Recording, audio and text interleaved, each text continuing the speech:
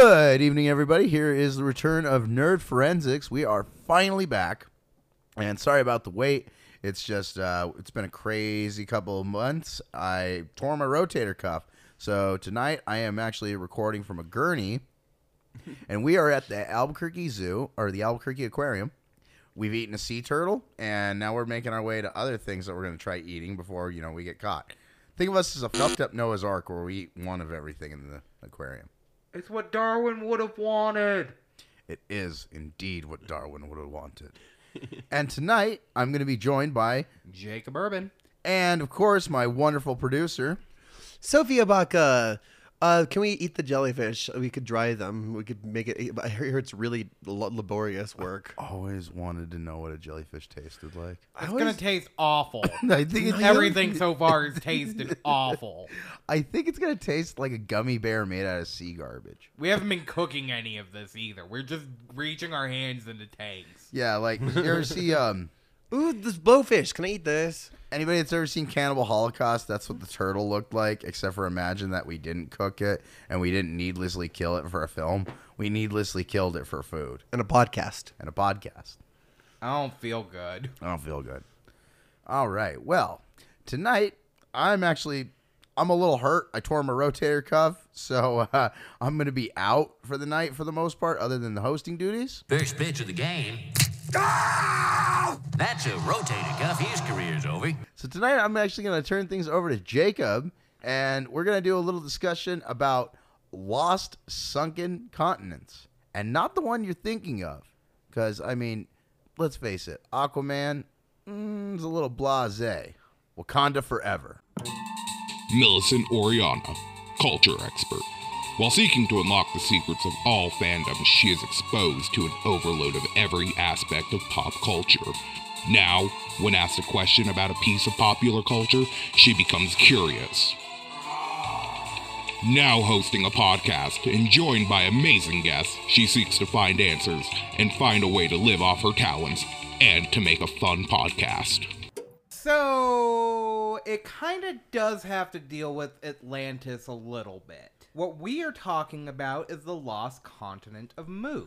The theory of this continent was first proposed by Augustus Le Plongeon. I believe that is how you pronounce his name.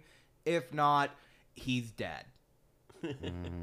I don't get any emails from you people. I want some Canadian or French people to send me threatening emails about our pronunciation. Oh, well, where will they send those? They can send those to nerdforensics@gmail.com. Ask your parents' permission and go onto your web browser and go to AOL keyword. Keep going. AOL keyword Nerd Forensics. All right. Well, so yeah, if that's wrong, please let us know in a threatening letter. I think it might be Plongeon, but It might be, but because U is usually oo. Well, But here's the thing. I know how to pronounce Augustus, so he's going to be Augustus throughout the rest of this. well, and yeah, again, if French people have a problem, come on, bring it on. I want a threatening letter. Sacre bleu. We will show those stupid Americans who look like the frog, eh? I don't think we have any French listeners. Well, we have Canadian listeners, and I'm sure some of them speak French. I'm sure some of them, maybe. I don't know. Canada's a big country. He was born May 4th, 1825. He died December 13th, 1908. He was a British-American archaeologist and studied pre-Columbian ruins of America, mostly the Mayan. He was definitely of French descent, though. Probably. I didn't look that far back. The information I could find was somewhat limited. I'm sure there were people who did go deeper into it, but I didn't care about looking up his genealogy. No. Look up the name Plongeon, Sophia. No, that means definitely French. Yeah, it's just 99% chance that it's a French name. Or his parents were having a stroke. Possibly. I like how this is Pain Millie. Yeah, this is Pain Millie. So, at the age of 19, he just decided to set sail for South America.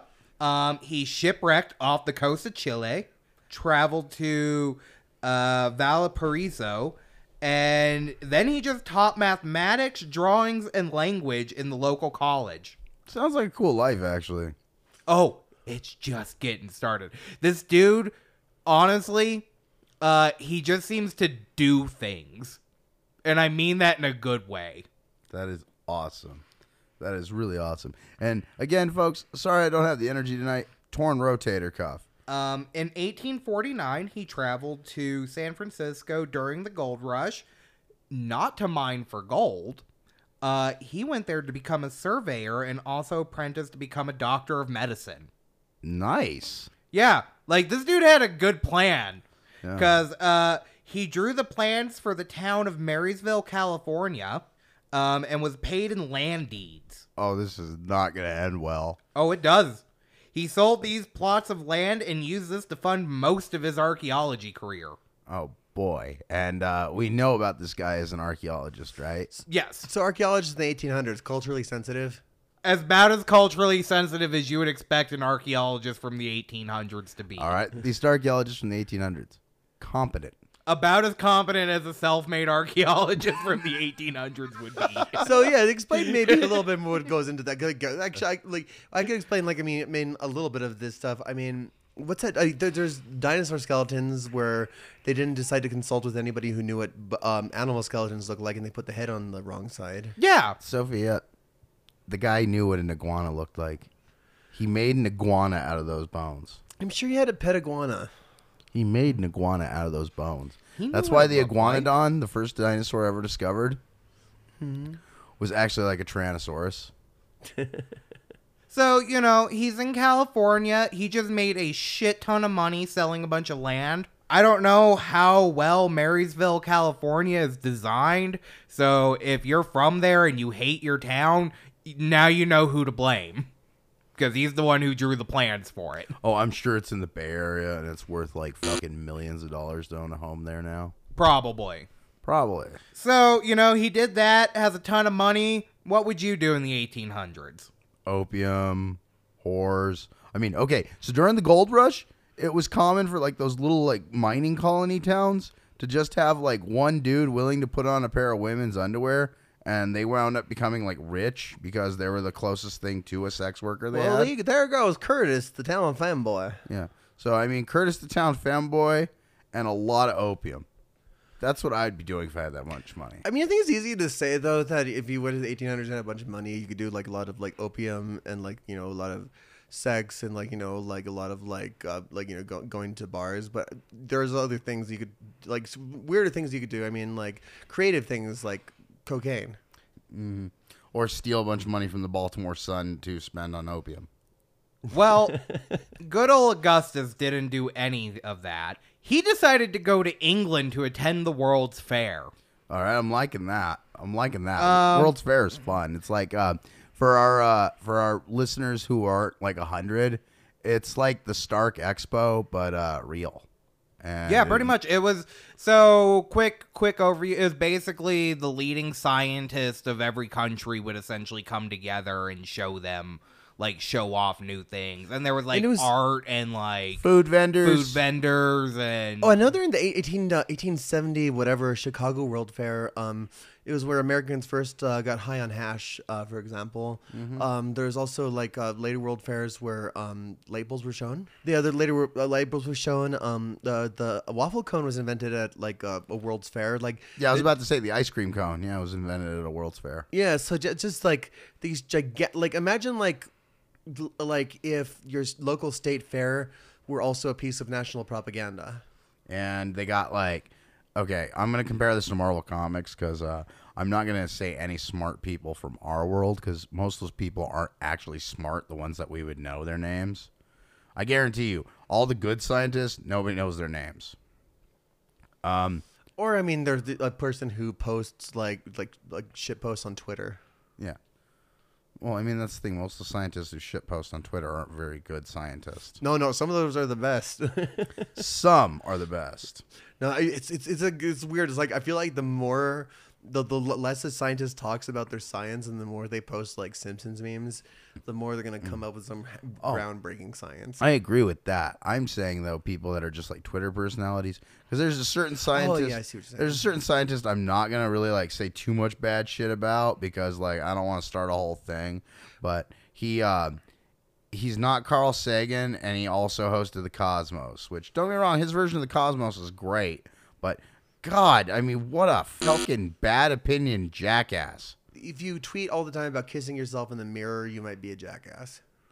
That's the only hint I'll give. Well, back in the good old 1800s, there was no Twitter. There was just casual racism. Oh, and people being excited about the weirdest things. We were like listening to a podcast about the physical feet trend, so like flagpole sitting and stuff. And there was this guy that tried walking around the world backwards, and it was like a big deal. And it's like, like people thought like I've heard people be like, oh, we'd be so much better off if we didn't have the internet and TV like we do now. And it's like, so we can fucking get excited about some dude walking backwards around the world, or some fucking Nazi who fucking killed his mentally challenged son flying across the Atlantic. Yeah, you know who I'm talking about. Okay, well, I'm gonna try to re-rail this train. But yeah, so the pillowy land of the 1800s where casual racism floats in the air like root beer or soda. And science was an art, not a science. Well, okay, so here's the thing. At the World's Fair, Augustus did see a demonstration for a new photographic process, and he became really enthralled by it. So he decided to stay and study photography for a while under William Henry Fox Talbot, which, very cool name. Yeah, it sounds like General Talbot. And he was a scientist and inventor and photography pioneer. So, like, yeah, the Talbot was, like, legitimate. Yeah. I was going to say, like, I hear the name Talbot, I just think of that dude from the MCU, the one that, like, wiped out Hydra. Basically, like, if you were taking, like, a photography class, he's one of the people you would learn about. Like, he donated a lot to the idea of modern photography as an art. Kind of like when you learn film and there's that awkward week where you have to learn about D.W. Griffith. I don't know anything about Talbot, so it might be as awkward. It might not be. I doubt it's as awkward. I'm just saying it's kind of like that awkward week. Like he's one of those guys that was like very important to the early days of photography. And what did he? It wasn't the daguerreotype I was thinking of because that was a little earlier. But what do you have any information on what kind of process it was? No, it just said it was like, I assume it was a new development technique. Oh yeah, silver transfer. Who knows? Yeah, but it it's photography in the 1800s. That was like computers now, where they're coming out like with a new camera all the time and shit, or there's just a new like development. Well, just imagine never seeing a photorealistic depiction before, and then being like, "It's my face. It's on a piece of wood." Exactly. So he stayed and did that for a little while. Augustus then thought he wanted to test what he learned in a tropical climate because England's pretty like cold, moist, So what you're saying is he's like, oh, I could go to Fiji and work. I'm gonna go to Fiji and work. Yeah, pretty much. That sounds cool. And he traveled to the Virgin Islands, Mexico, Australia, China, and the Pacific Islands to do this. Sounds cool. I'm just like, I'm hearing this whole like, I'm just gonna go to Fiji, and it's like, reminds me of Andy Kaufman. He did that. He's like, I'm going to go to Fiji to get my cancer cured. Yeah. He then just moved back to San Francisco and opened a portrait studio. That sounds good. Yeah, like I know this doesn't have much to do with Moo, but the dude lived a pretty interesting life, to be honest. You know what kind of reminds me of is Jamie Heineman from the Mythbusters. Have you ever read his Wikipedia page? No. It's like he was like an undersea diver of this, and he did like this kind of engineering and that thing, and then he was like a shopkeep, and like he's like one of the most interesting people. Yeah, I know he's like a wacko conservative. Oh yeah, he's a wacko conservative with and cool. he hates Adam. I know that. Okay, yeah. Well, that's fun. It's a whole bag of worms. I think everybody hates Adam, though. I think that's just a thing. I mean, okay, he's really good at making things. Like he's big in the makers community. But like also he always rubbed me the wrong way, like especially when he tells everybody to wear safety equipment but doesn't wear any himself, and he's like, oh, I've been doing it for years, and he's like, so you tell everybody if they're doing it for years they should still wear Here's it. your law of averages. There's a riff tracks called The 6 Deadly Beliefs. Check it out. All right. So in 1862, Augustus then moves to Lima, Peru, opens another photography studio, and an electrohydropathic, a medical clinic based on early form of alternative medicine. I'm thinking he was shoving people in a tub and electrocuting them. That's what he was doing. So did Kellogg. Okay. Kellogg did the exact same thing. I was right in what I was thinking because I couldn't find anything about it. So I just assumed he was shoving a person in a tub and shot. So yeah, I like. Oh, go ahead. I like how in 21st century terms, this guy went to Peru and opened up a web design studio and a crystal healing shop. Pretty much. Okay, so yeah, Kellogg. Yeah, the cornflakes guy, which not actually the cornflakes guy. That's the funny thing. People are always like, oh, Kellogg, the cornflakes guy. It's like, no, it was actually his brother who was the cornflakes guy. Kellogg, the one who owned the company, though, was like a crazy Seventh-day Adventist and was obsessed with enemas and everything like that. He did that. He did fucking putting people in tubs and running a small electric current through it so their whole body would be all tingly. That's as far as it would go.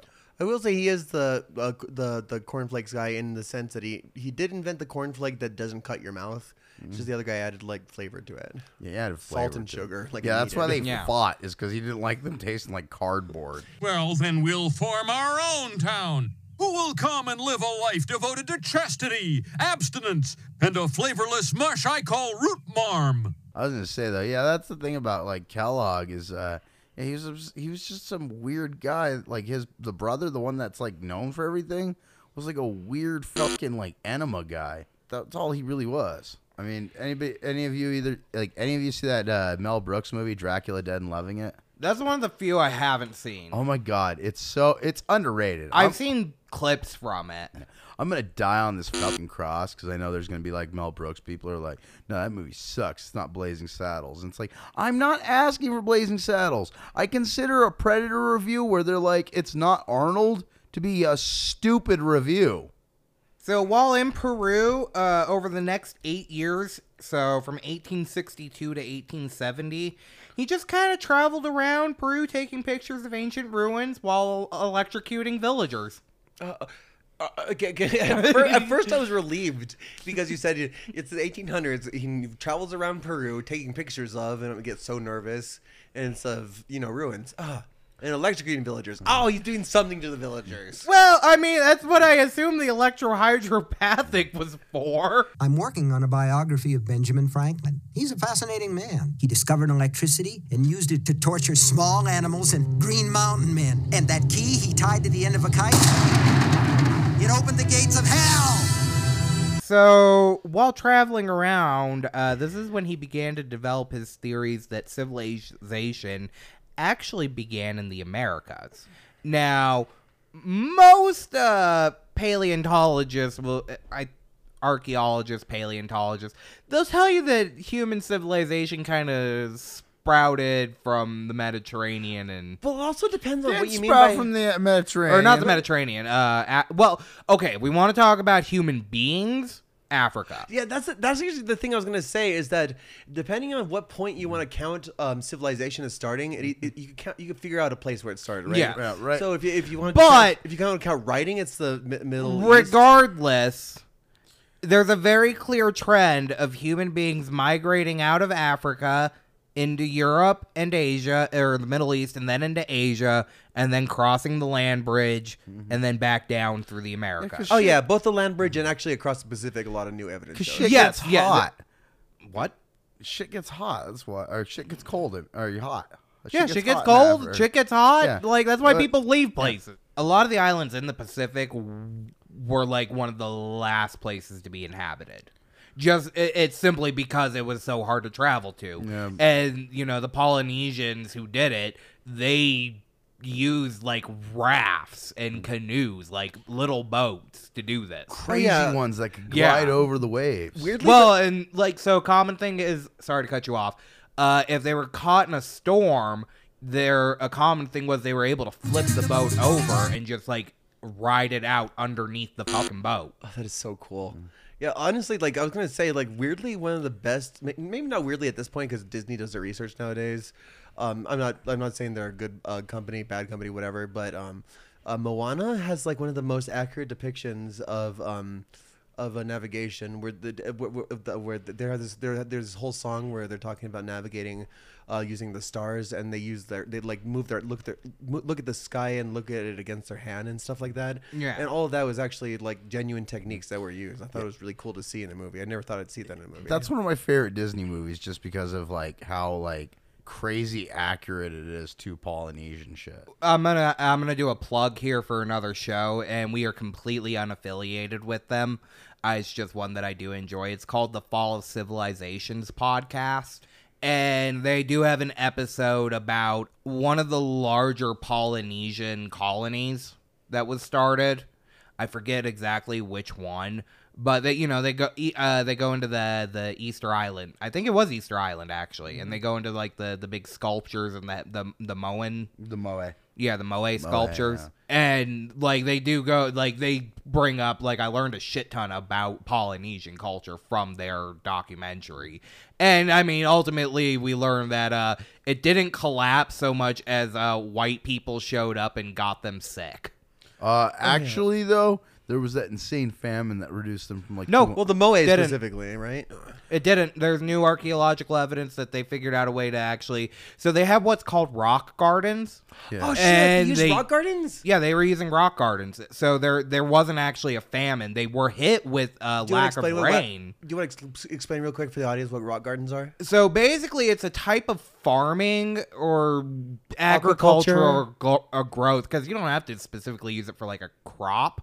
You can do it with like a flower if you want. Oh, I was actually thinking about a different kind of rock garden. I'm thinking about the ones in the ocean. No, this it's a weird design you do with stones around like a piece of soil, and the soil inside it is usually testing at like 90% more minerals and nutrients than the soil around it outside of it. Interesting. And you're able to grow like good crops doing this technique, even if you have minimal amounts of water or even minimal amounts of farmland. Yeah, so actually that makes a lot of sense to me, because history trying to omit the blame from white people Happens a lot. And I always heard that they entered like a cycle of cannibalism due to a famine caused by rats. No, that didn't really happen. Didn't really happen. No, they ate rats. I Rats, know. like, that was a food staple of Oh, I theirs. know they were, but like, Okay, so the rat thing did kind of happen, where it did they fuck ate all them the up, palm nuts and it fucked them up a little bit, but they figured out a way around it. really quick. Yeah. Not like people thought. Yeah, they weren't practicing cannibalism. Ah. Alright, so now we get to James Churchward. He was born February 27th, 1851, died January 4th, 1936. He was born in Bridestow, Oakhampton, Devon County, England. James had 4 brothers and 4 sisters. His father died when he was 3. Gay. Sorry. Yeah, I'm taking after my hurt girlfriend. should have said good. Now, James claimed he was a lieutenant colonel in the British Army, and in 1868 was stationed in India on famine relief duty. While there, he befriended a rishi. This rishi was said to have paranormal powers and showed these powers to James. Remind me, what's a rishi? Is it like a priest? Yeah, it's pretty much a holy man. But yeah, he had paranormal powers, and he showed these powers to James. I heard Yoda talking about midichlorians. I've been wondering, what are midichlorians? It's heroin. Now, they had to be good friends, because one day, and I don't have an exact transcript, but I imagine this is exactly how the conversation went. One day, the rishi was like, dude, you want to see these ancient tablets I got? And James was like, of course, bro, I love ancient tablets. Oh shit, I can't read these. But then the rishi was like, I got you. They're written by the Nakal, and I am one of the few people on Earth that can read it, and I'm going to teach you. Between this and John Smith, Joseph Smith, I wonder how many times this scab has been pulled off in the last 10,000 years. Well, basically, James was like, for real? And then the rishi was like, for real. Angel says that this is a time we should do it now. Shit, I'm gonna call Brody tomorrow. Who's Brody? That's my sweet connection. He's got some unbelievable shit. Righteous. Yeah. By listening to what a made-up Rishi said. And that is how no, the Rishi is real, okay? To who? Like to us too? I'm like I want to make Santa sure. Claus. Like I can't tell at this point. Like is the Rishi real but his advice is fake, or is he fake and his advice? The Rishi is real, like he's totally real. Santa is real. He's really, really real. I can prove it. Exactly. Okay, so yeah, this is a miracle on 34th Street thing. Yep. Your Honor, every one of these letters is addressed to Santa Claus. The post office has delivered them. Therefore, the Post Office Department, a branch of the federal government, recognizes this man, Kris Kringle, to be the one and only Santa Claus.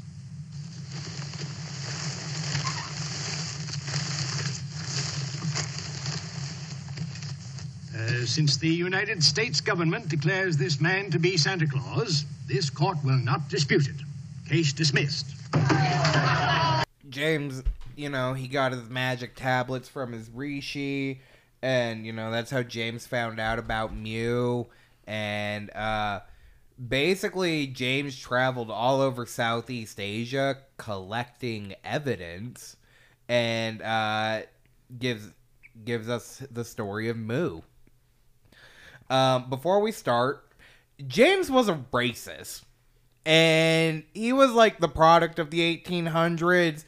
He wasn't an extremist, and he didn't purposefully use his books as a vehicle for hate, but by our standards, he would definitely be considered an incredibly ignorant human being. He was one of those, how could these people build these structures? They're primitives, they're savages. They couldn't have made these pyramids, somebody else had to have. Well, yeah, they had to be made by aliens, because, it's not like people that aren't white can build things. I know. I'm gonna start saying that nobody could have built the cathedrals because white people were living in huts, so they couldn't have had the technology. It must have been aliens. Exactly. Yeah. No, what you need to do is you need to start decrying the temples that were built in Scotland and stuff, and start claiming that Celts couldn't build that. Only Anglo white people. Exactly. Now he claimed that Mu laid in the Pacific Ocean, unlike Churchward, unlike Augustus, who claimed it was in the Atlantic Ocean. And that it stretched from the north of Hawaii down to Mangaya, and furthest south island of the Cook Islands, and east to west from the Marianas to the Easter Island. So basically, it took up the entire... Yeah, it pretty much took up all of the Pacific. Yeah, it sounds like if you took it like a kind of sideways potato... Yeah, and magnified it until it was the entire size of the Pacific Ocean sideways. It is like somebody took the landmass of Asia, a good chunk of Asia, and copied it. Yeah, and just dropped in the Pacific. It is a huge landmass. So not possible. Yeah. Basically, in the easiest terms, he claimed it was 5,000 miles long east to west and 3,000 miles long north to south. Oh, so it's Candyland. It's a Leo-Pleurodon, Charlie. Magical Leo-Pleurodon. It's gonna guide our way to Candy Mountain. All right, guys, you do know that there's no actual Candy Mountain, right? Shun the non-believer. Shun. Yeah. So let's learn about the mythic island of Mu. It was inhabited by a superior human civilization called the Nacal, Naacal. The superior human civilization Nacal by the 7 commands of the 7 superlative intellects of the 7-headed serpent Narayana.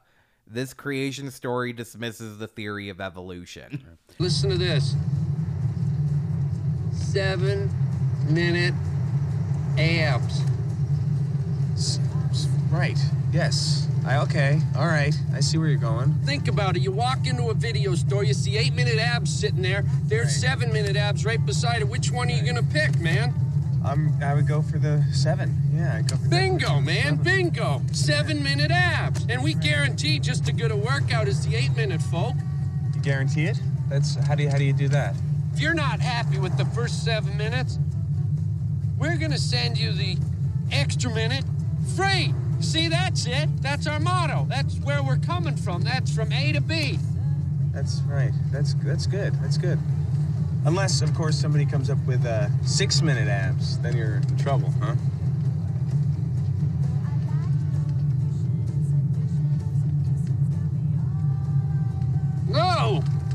No, not 6. I said 7. Nobody's coming up with 6. Who works out in 6 minutes? You won't even get your heart going, not even a mouse on a wheel. Good point. 7's the key number here. Think about it. Right. 7 7, 11s, yeah. 7 dwarfs. 7, man, that's the number. 7 chipmunks twirling on a branch, eating lots of sunflowers on my uncle's ranch. You know that old children's tale from the sea? It's like you're dreaming about gorgonzola cheese when it's clearly brie time, baby. Step into my office. Why? Because you're fucking fired. So, now Churchward gave a vivid description of Mu as the home of the advanced civilization of the Nakal, who flourished between 50,000 and 12,000 years ago.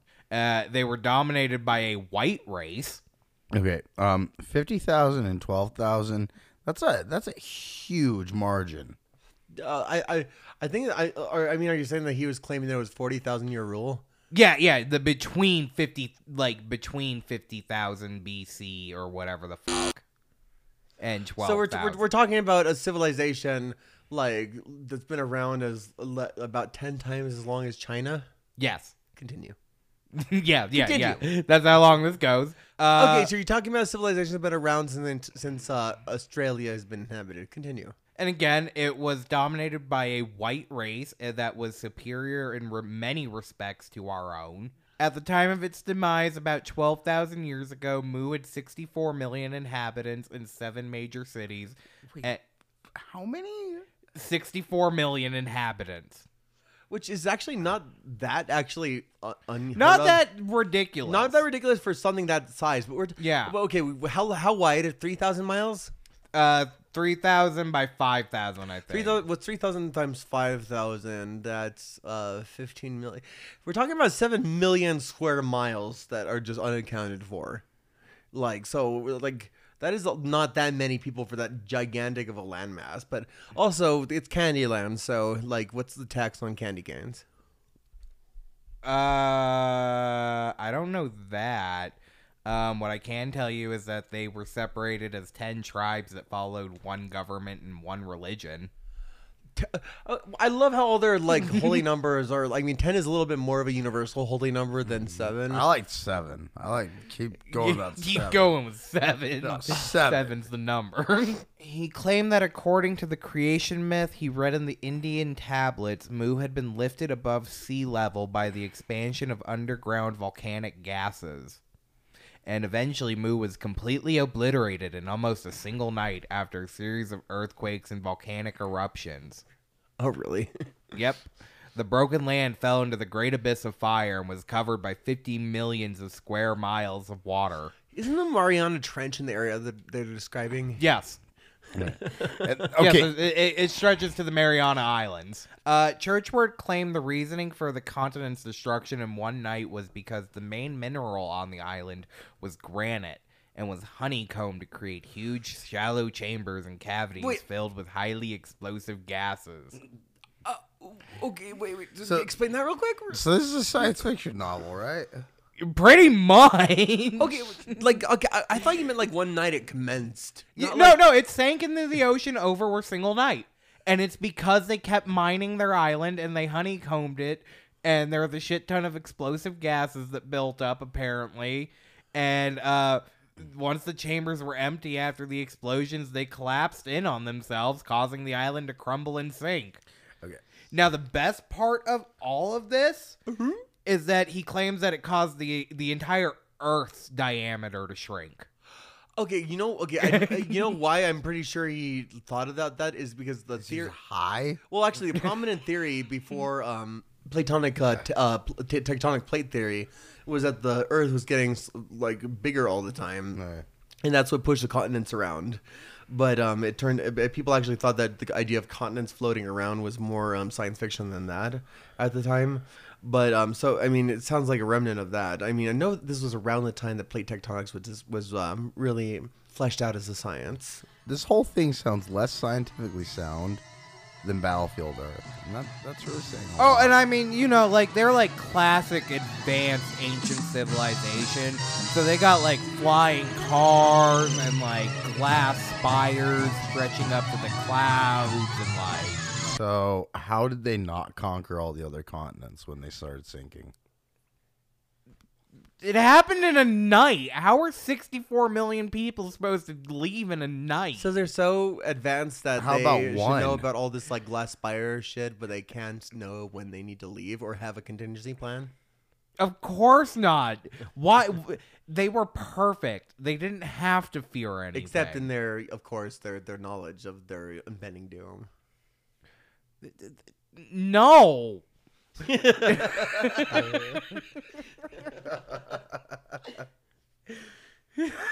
Yeah, Sophia, no. Okay, that's the answer. No. Do I have to bring out the No. Do I have to bring out the tectonic? No. Well, you got to remember, all of this is taking place in like 1860. So they don't know nothing about plate tectonics. They know about no. No, they don't. They don't know that no means no. They know about no, but they don't know that no means no. So basically, Churchward, like, after this, you know, he used like weird mistranslations of religious texts, and he attributed all the megalithic art in Polynesia to the people of Mu. Like, this is the stuff he was using for evidence. So he was using his dreams as evidence? Pretty much. Now, back to James. Despite having the tablets in research for 50 plus years, he first started talking about Mu in the 1920s. Remember, he learned about this in like 1869. So he never published anything about it? Never started talking about it until until 1920s. He was already like in his 70s, I think. So right after World War I? Yeah, pretty much. The tablets have never been seen or found. Neither has the Rishi or the temple itself. Or Mu, of course, because it's all bullshit. Don't call it bullshit, Sophia. We don't know that yet. Now remember, in 1868, he was a lieutenant colonel. That's a pretty high rank in the military. James would have been 17 or 18 years old. Which military again? The British military. Okay, what crisis were they having? Were they like? I know we were having our whole like president killing thing. There's no way he could have made the rank of colonel. There's no way. You should no, you're saying it's a lie. Yeah. It's hard to believe someone that young could have risen to the rank of admiral. And now I get it. Records from the 1800s, kind of hard to get a hold of.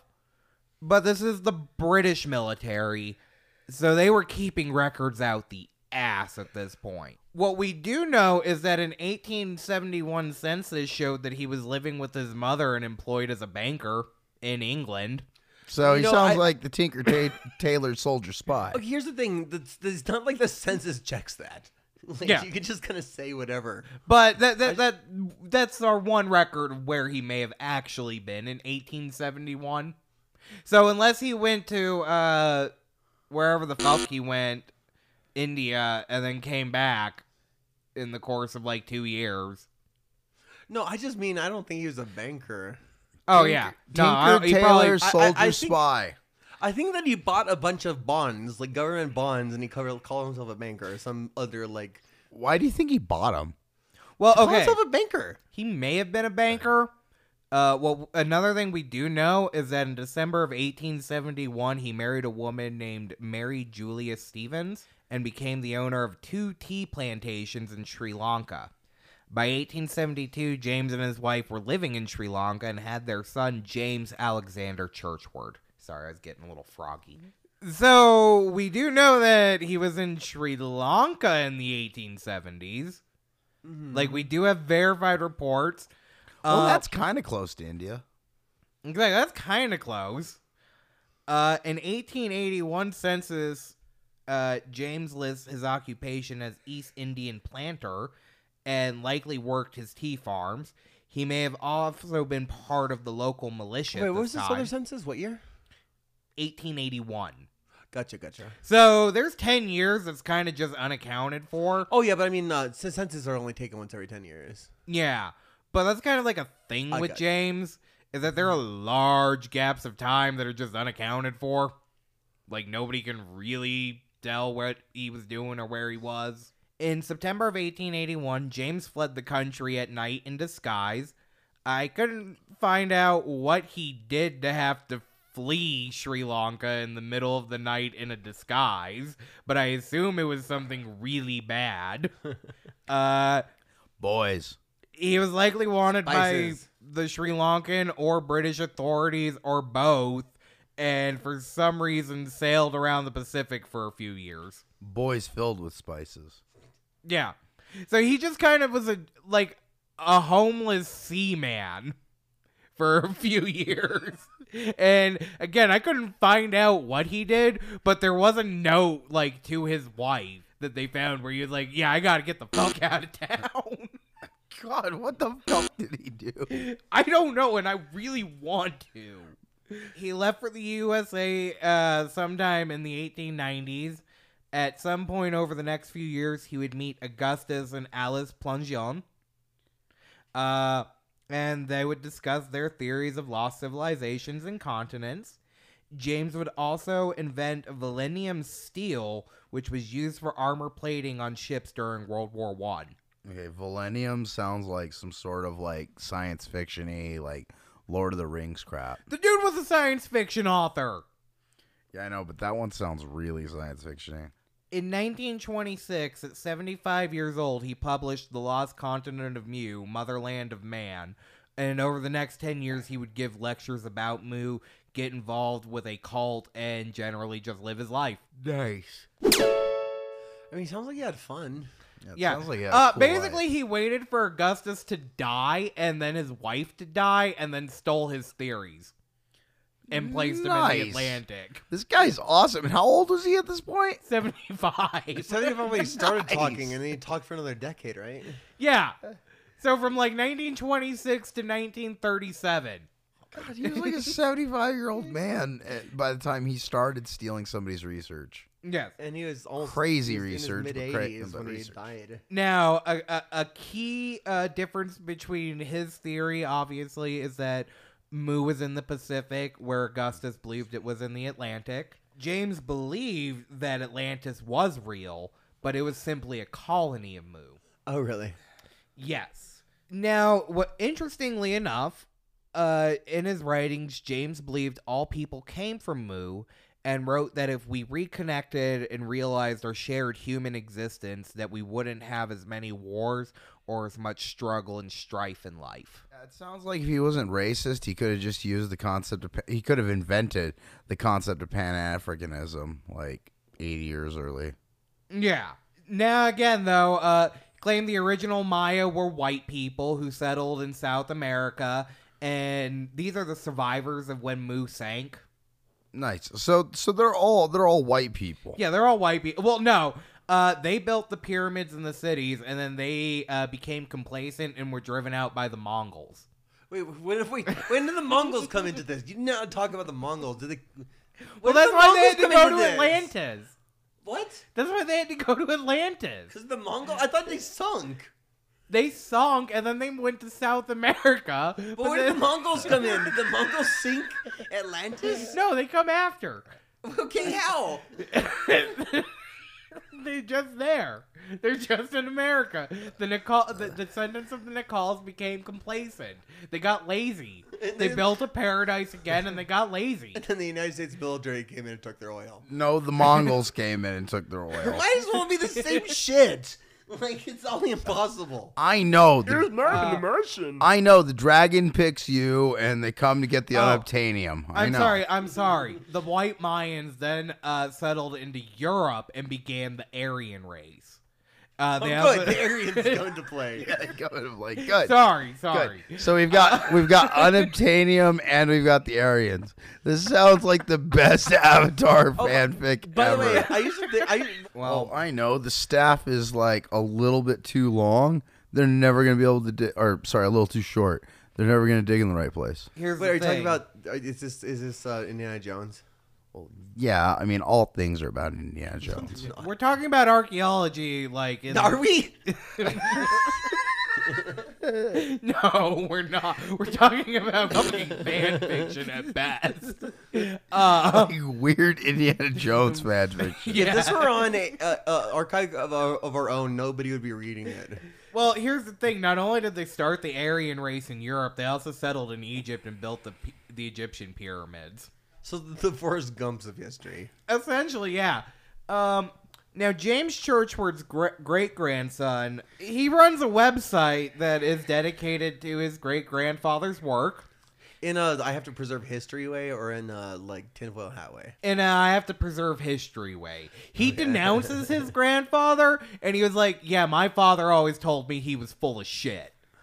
And I say that about him too. He was full of shit. Now, my story begins in 19-2.